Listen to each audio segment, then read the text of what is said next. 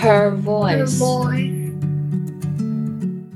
We acknowledge the traditional owners of the land we have recorded this podcast on, the Wurundjeri Wurrung and Bunurong people. We pay our respect to their elders past and present and extend that respect to all Aboriginal and Torres Strait Islanders cultures. Welcome to our channel. I'm Ray. Here's Xiaofan. In today's podcast, we're going to talk about a world-renowned theater production, A Doll's House, created by Henrik Ibsen. In our sharing today, it is mainly based on the 2012 adaptation that premiered at the Young Vics Theatre in London. First of all, in today's podcast, we will generally introduce this work, analyze the main characters, and we'll also expand the topic to modern society. Specifically, we're going to talk about the experience of middle-aged female influencer, further around the issue of female concerns and running away.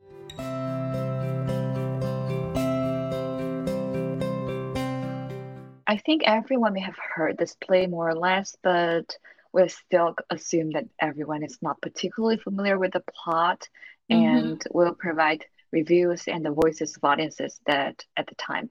Ray, I don't know if you still remember the first time I watched it. It was on one of the theater experience seminars. Directed by Carrie Cracknell, this work officially premiered in 2012 in London, and the version we watched is released on digital theater. Yeah. It is based on a 3-act play of the same name written by Norwegian playwright Henrik Ibsen in 1979.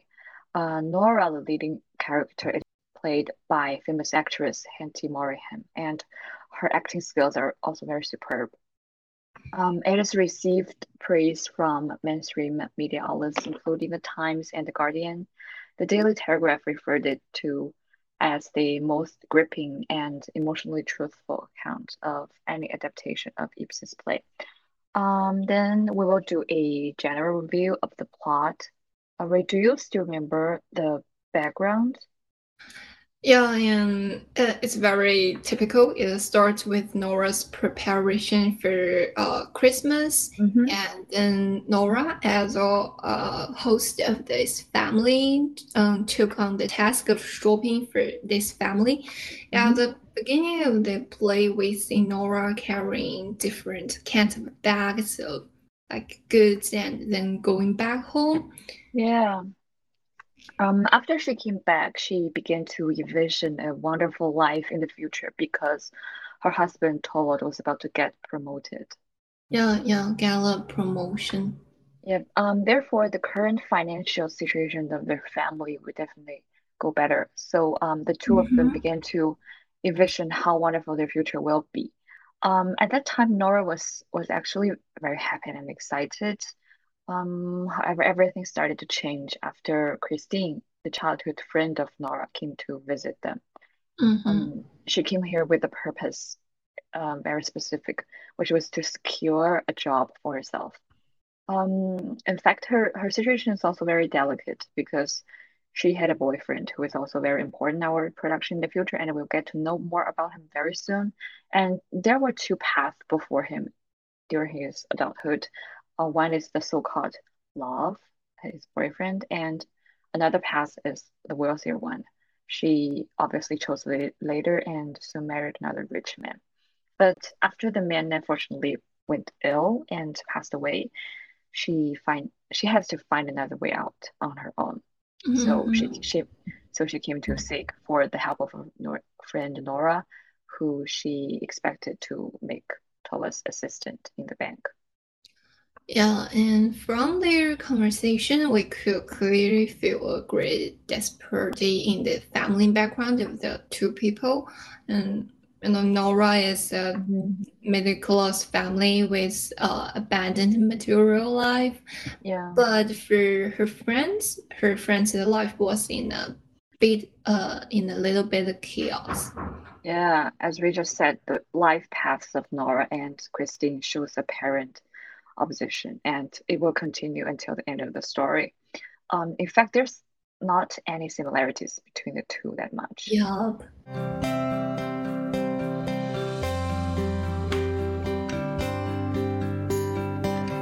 The story unfolds, we also see another character, Dr. Rank. He's Nora and Tova's family doctor and also their close friend. In fact, when I watched the whole play for the first time, I actually felt that Dr. Rank didn't make much of a difference. But after it again recently, I feel that his existence is very, very unnecessary and important. The reason why I said that is because I think he's first and foremost a good friend to Nora and Toll at the same time. But for Nora, there's something that she's willing to share with Dr. Rank is than her husband. Nora and her husband seem to be equal in a balanced state, but in fact, Nora was suppressed and hidden some of her interests and nature to cater to her husband's preferences. Yeah. For example, in the first act, we can clearly see that Nora likes chocolate, but her husband wants her to be keeping good shape, so he kind of forced Nora to quit her habit. Yeah, and I think in particular it reflects that the two of them, Nora and her husband, are in a very unequal position. Because restricting a person's habit of eating candy and chocolate is more like a man parenting his child. Yeah, I couldn't agree more because he's really so unreasonable and a complete male chauvinist. It is not only a husband asking and demanding his wife, but also mastering and controlling her. Right. At the end of the first act, throughout the conflict for the first time, because this is a very classic three-act play, which is the most common and traditional form of theater. Functionally, they're completely different, but as a whole, they constitute the work very perfectly. The first act explained the background of the story, and the second one intensified the conflicts. And the last one witnessed the climax. So at the end of the first act, which we have just mentioned before, is very marvelous. After Nora and her friends meeting, they have animated guests. And the news brought from this guest gave Nora extreme horror and clouded her heart with gloom. This one used to work with Todd in the bank and was about to lose his job. He requested Nora to persuade Todd to keep his job, threatening her with a mistake she has made years ago. Yeah, and the arrival of this person brings us back to where everything's actually started. Yeah. Like years ago, Tora suffered from illness, and at that time, she did not have an independent source of income. But she really wanted her husband to have a good rise and to take him on the trip. But she definitely didn't have enough money. In that situation, she had no other choice but to borrow money from the man by forging the signature of her father. Yeah, the one she got the money from is the one who came back to blackmail her. We have touched on this character before. The man is actually Christine's first boyfriend. Yeah. And his blackmail gave a very blunt ending for the first act, which made people wonder how Nora would deal with such a sudden dilemma and whether conflict between the husband and wife would further intensify.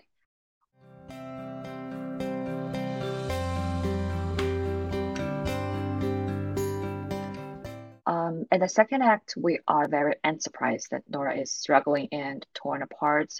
Krogstad, the man who makes further demand that he not only wants to keep his position, but also expects to be promoted. Therefore, he rapidly urged and forced Nora, hoping that she could make a decision as soon as possible. At the same time, Christine, Nora's friend, seems to be planning and judging Nora and taking the moral high ground. She feels that Nora needs to confess all of this to her husband. I think, first of all, she does not feel the oppression, so she can easily make a morally rational judgment. And second, she also needs a job, right? If Nora compromises to Krogstad, then she has no choice of obtaining the job.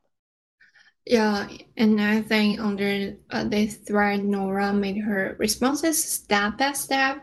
Her first thought was to try her best to satisfy Krogstad's wishes. Like she tried all kinds of methods to pursue her husband and then pray that her husband would give that man what he wanted. But she couldn't tell her husband that he threatened her because was what she wanted to hide.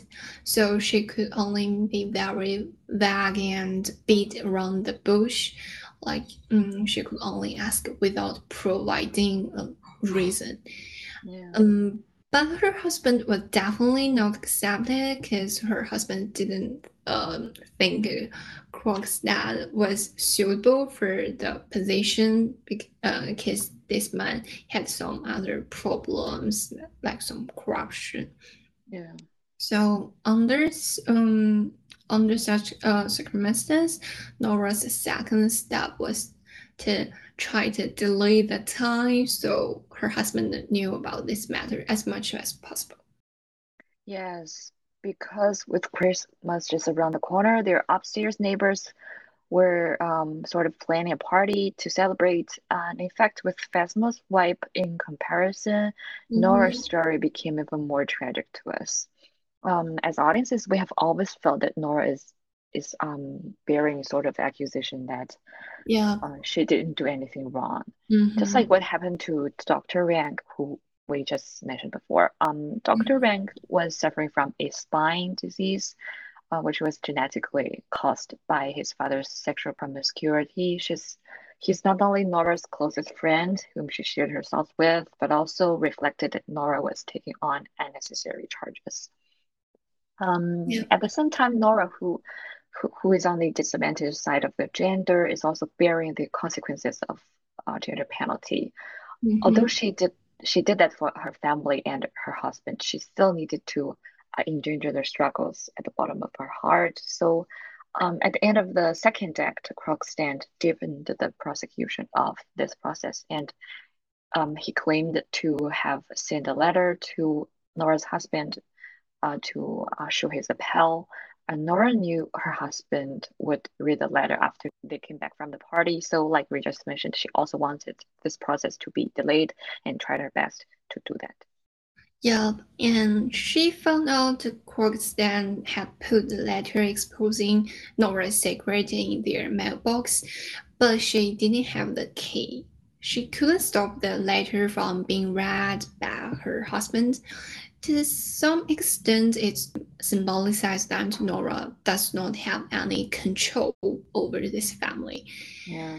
And in this case, we know for sure that Nora's husband is about to read the letter. Then it comes another climax for the whole play. Nora decided to commit suicide to apologize. Yes. We as educated women in modern society, we cannot empathize with her behaviors because her sorrow and anger couldn't be said and instead attempted to hurt herself. Yeah. In the first two acts of the play, Nora has always been in a state of self-blame for what she has done, and she has never doubted why she would bear such an accusation. Yeah, it is also surprising that Christine and Krogstad instead of getting back together while Nora and Torvald are in a painful situation. And the fact that they got back together is also putting pressure from external on Nora and Torvald's marriage. And after Torvald finally read the letter sent by Krogstad, he was furious. He blamed Nora for everything. He felt that his wife was humiliating the whole family and she was setting a bad example for the children. And his wife, of course, could only cry and silently suffer everything. Yeah, and Nora's husband had completely forgotten what his wife was doing. These things for his health. Yeah, not for anybody else, but for him. Yeah. She just wanted to do something for her husband, in the second act, she said, "Is it against the law for a daughter to spare her dying father from anxiety and fear? Is it against the law for a wife to save her husband's life? I doubt that very much, Mr. Crosstead." It sort of reflects Nora's responsibility and her ability to think independently. She believes that in this case, even if she is breaking the law, she will do what she should to protect her husband and give her the best she could. Yeah. However, Christine and Crosstead getting back together, as we just said, makes Tova's concerns disappear. This will no longer be any outside pressures from the public opinions, so he has no opinion to blame Nora. So just under these circumstances, Nora woke up. She suddenly realized how her husband has seen her over years and how he treated her and where she always has been in this marriage, in this family. She made a choice where it's so classic to us nowadays, which is what we're talking about the whole time, women's running away from the family. Therefore, looking back on the entire three acts, in terms of plot structure, it is actually very classic and intriguing. The idea of female liberation was very avant-garde in the early 19th century, but right now, at this time in the 21st century, we are still talking about it, which means that it was never faded, never disappeared truly, and has never been completely solved. In the following discussion, we will specifically focus on the characteristics of Nora. We've mentioned some details on that before. Ray, do you still remember how Tolbert uses to address Nora, such as any nicknames? Yeah, it's very, I'm still quite impressed with it. He would call her Little Sparrow and other birds' name. And when you first heard it, you would think that maybe it's so sweetie, for couples to use these nicknames because they're in a very intimate relationship.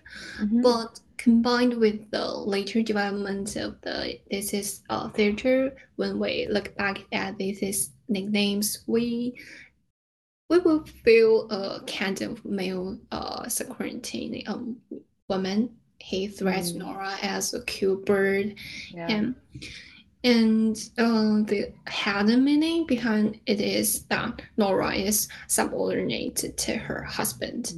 I agree. Yeah, and another aspect that I found particularly interesting about these nicknames is that he sees her as birds, especially the names Skylark, which symbolizes freedom. So I think there is a very ironic construct between freedom and the actual shackles over Nora's life. Yeah, it's very ironic. Another thing is that Nora lost her mother at a very young age, so some of the projections of patriarchal consciousness in her comes not only from her husband, but also from her father. When she was young, her father used to buy her all kinds of beautiful dolls, and she was not allowed to have a normal behaviors. It does not suit her identity. And her father's attitude towards Nora is also projected in Nora's relationship with her children, buying beautiful dolls for her daughter and naming her dolls just like the title of the display. So I think it's a continuation of identity, of course. It identifies the huge contrasts between Nora's inferior status in the family and her later awakening. Besides that, we also mentioned that Nora is actually very wise and preserving. She's beautiful, she's in good shape, and is in line with every man's assumptions about women. But at the same time, she's also acting rebelliously when forging her father's signature. Yeah, and Nora's well-behaved temperament, like a doll, would temporarily disappear at certain times. But the emergence of her brave qualities, not because of her identity as a woman, but a mission of social discipline. She has to take care of her husband as much as possible, and it pushes her to make such a choice. Yeah. Another point we just mentioned is that she is taking on things that are not her fault. It is also the wrong byproduct of an unequal relationship between husband and wife. Therefore, based on our analysis, we believe that Nora has been bearing pain in this family for a long time. And in order to cater to her husband's preferences and give up her own habits, she took on charges in order for her husband to have better health and a better living environment. She gave up and lost herself so many times in her marriage that she has completely unable to be herself in front of her husband. Such a status is a part of what we find very ironic, but also at the same time very realistic. Yeah. And before her awakening, Nora has to meet her husband's requirements. She never asked herself what she really wanted. And what she always wants is that her husband wants her to be beautiful, so she dress up, and her husband needs her to be well behaved, so she is well behaved. And her husband needs a good wife, and her children need a good mother. So she always has been playing these roles. Yeah.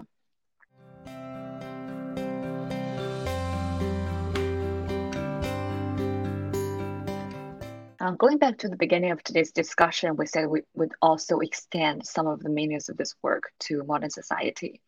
Ray, if you still remember that not long ago, a vlogger story actually went viral on the internet. She's a lady in her 50s and she's taking a self-driving tour around the country. Many of her experiences actually remind me of some of that of Nora's. I think what you are talking about is Miss Sue, and she's running away from her family as a woman. She was in a completely conflict with our society's expectation for women's identity in the family, even in today's society. Yeah. And another point is she's actually over 15 years old, making such a rebellious act at this age feels even more unacceptable to the whole society. And I ever saw her story online and browsed some of her videos she posted. I feel like the similarity between her departure and Nora is that in her marriage for more than about 20 years, she has been bearing the family's expectations of her, just like Nora, and she really asks what she really wants. And for me, I personally feel like she's even more tragic than Nora, because if Nora bears some psychology oppression, but for Miss Sue, she actually bears some physical perceptions in her marriage. Her husband even stabbed her 2 or 3 times. Oh gosh. Yeah. It was also the main cause of her severe depression. Yeah.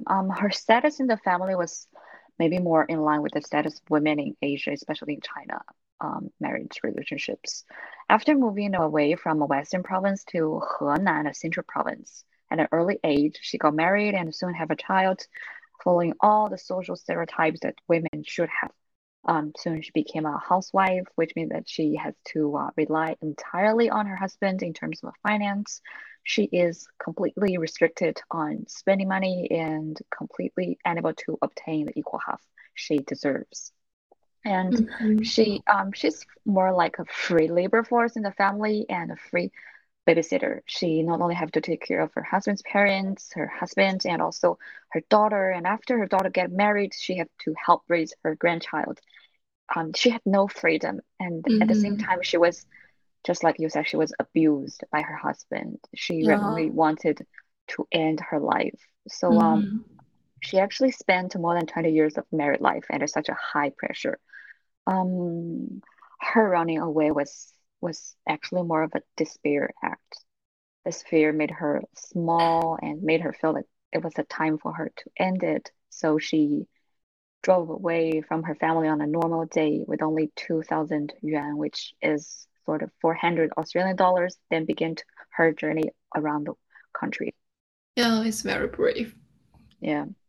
I know her and her story because she started to share her life on social media as vlogs. I think on the one hand she got everyone's attention because her behavior was like just reset was uncommon. And on the other hand, in fact, many women also see themselves in Mrs. Su's videos, and they also feel that although their situation are not as extreme as hers in real life, but they have also suffered verbal or physical attacks. They're dissatisfied with their duties as mothers and wives. What they want is equality, and they just wanted to be themselves. Such simple expectations are very difficult to achieve for them. Yeah, and one of the reasons that Mr. Su's channel went viral is like, just like Xiaofan mentioned, and I personally think that the most of the followers of her channel are actually women, because they say in her what they expected, but they can't do. They don't have that brave. And at the same time, I have noticed some comments. I think the sum it up very well, because this is common said that Mr. Sui has actually been fulfilling her role as a mother, as a grandmother, just non-stop for the past 20 years. And then it also reminded me of a quote from Adult's House. Before she was finally running away from home when she was in an emotion burst, she said, before everything else, I'm a human being. And Mr. Su is also such a woman. In her family life, she served as someone else's wife, someone else's mother, and even after her daughter got married, she also served as a grandmother. It seems like there is no end for her, and she has been other roles. What I found miserable is that even after Mr. Su ran away and drove her car around China for almost 2 years, just for this year's Mid-Autumn Festival, she was pursued by her daughter, and she decided to go back to home and stayed there for about 2 weeks. Once she returned to the family, she became the one who also needed to cook, wash dishes, and clean up the house every day again. She became the one who was bonded again. And so after staying at home for 2 weeks, she embarked on a trip around China again. But in those 2 weeks, we just saw sadness in a woman's role in society. Yeah. In fact, what Mrs. Su has been through would probably be Nora's life after she left her husband. Yeah.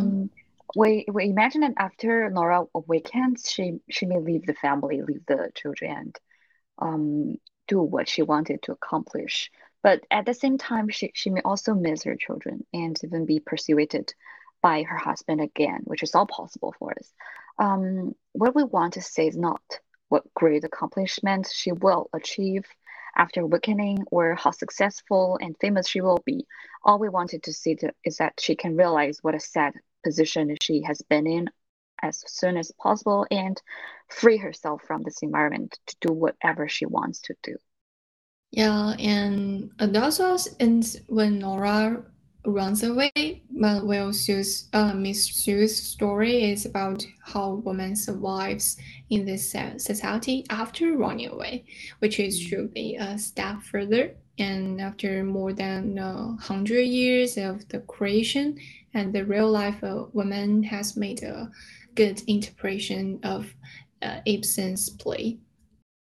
Yes, well, that's our discussion of Adult's House as well as the story of Mrs. Su, who is currently self-driving traveling around the country.